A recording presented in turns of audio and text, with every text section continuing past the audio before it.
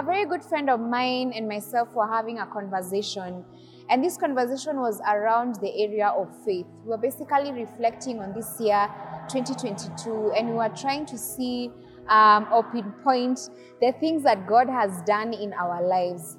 But we also came up with a conversation where we did admit that many a times as believers, we want evidence of the things that God is doing in our lives.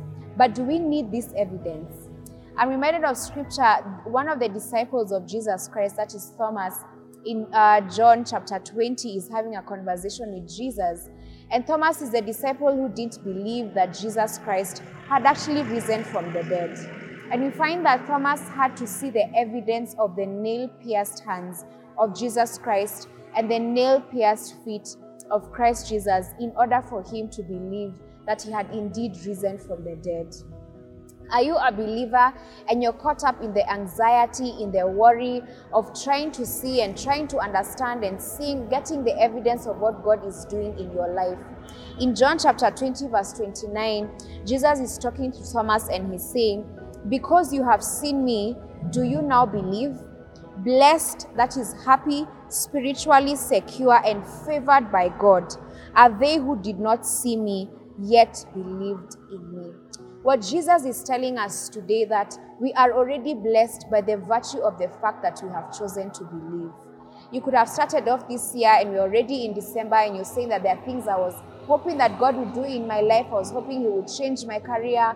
I was hoping that He would move me from one place to another. I was hoping that there would be a form of transformation or change in a certain area of my life. And I haven't seen it. I haven't seen the evidence of this change. And this may not just necessarily be in this year. You may be trusting God to heal you. You may have been trusting God for something in the past 5 or 10 years, and yet God, in your own eyes, has not yet done it. Well, Jesus is telling us today that by the virtue of the fact that we have chosen to believe His promise, already means that we are blessed. And that is enough for us not to need the evidence. That is enough for us not to see the evidence, because He's saying that we are already blessed because you have chosen to believe in Him.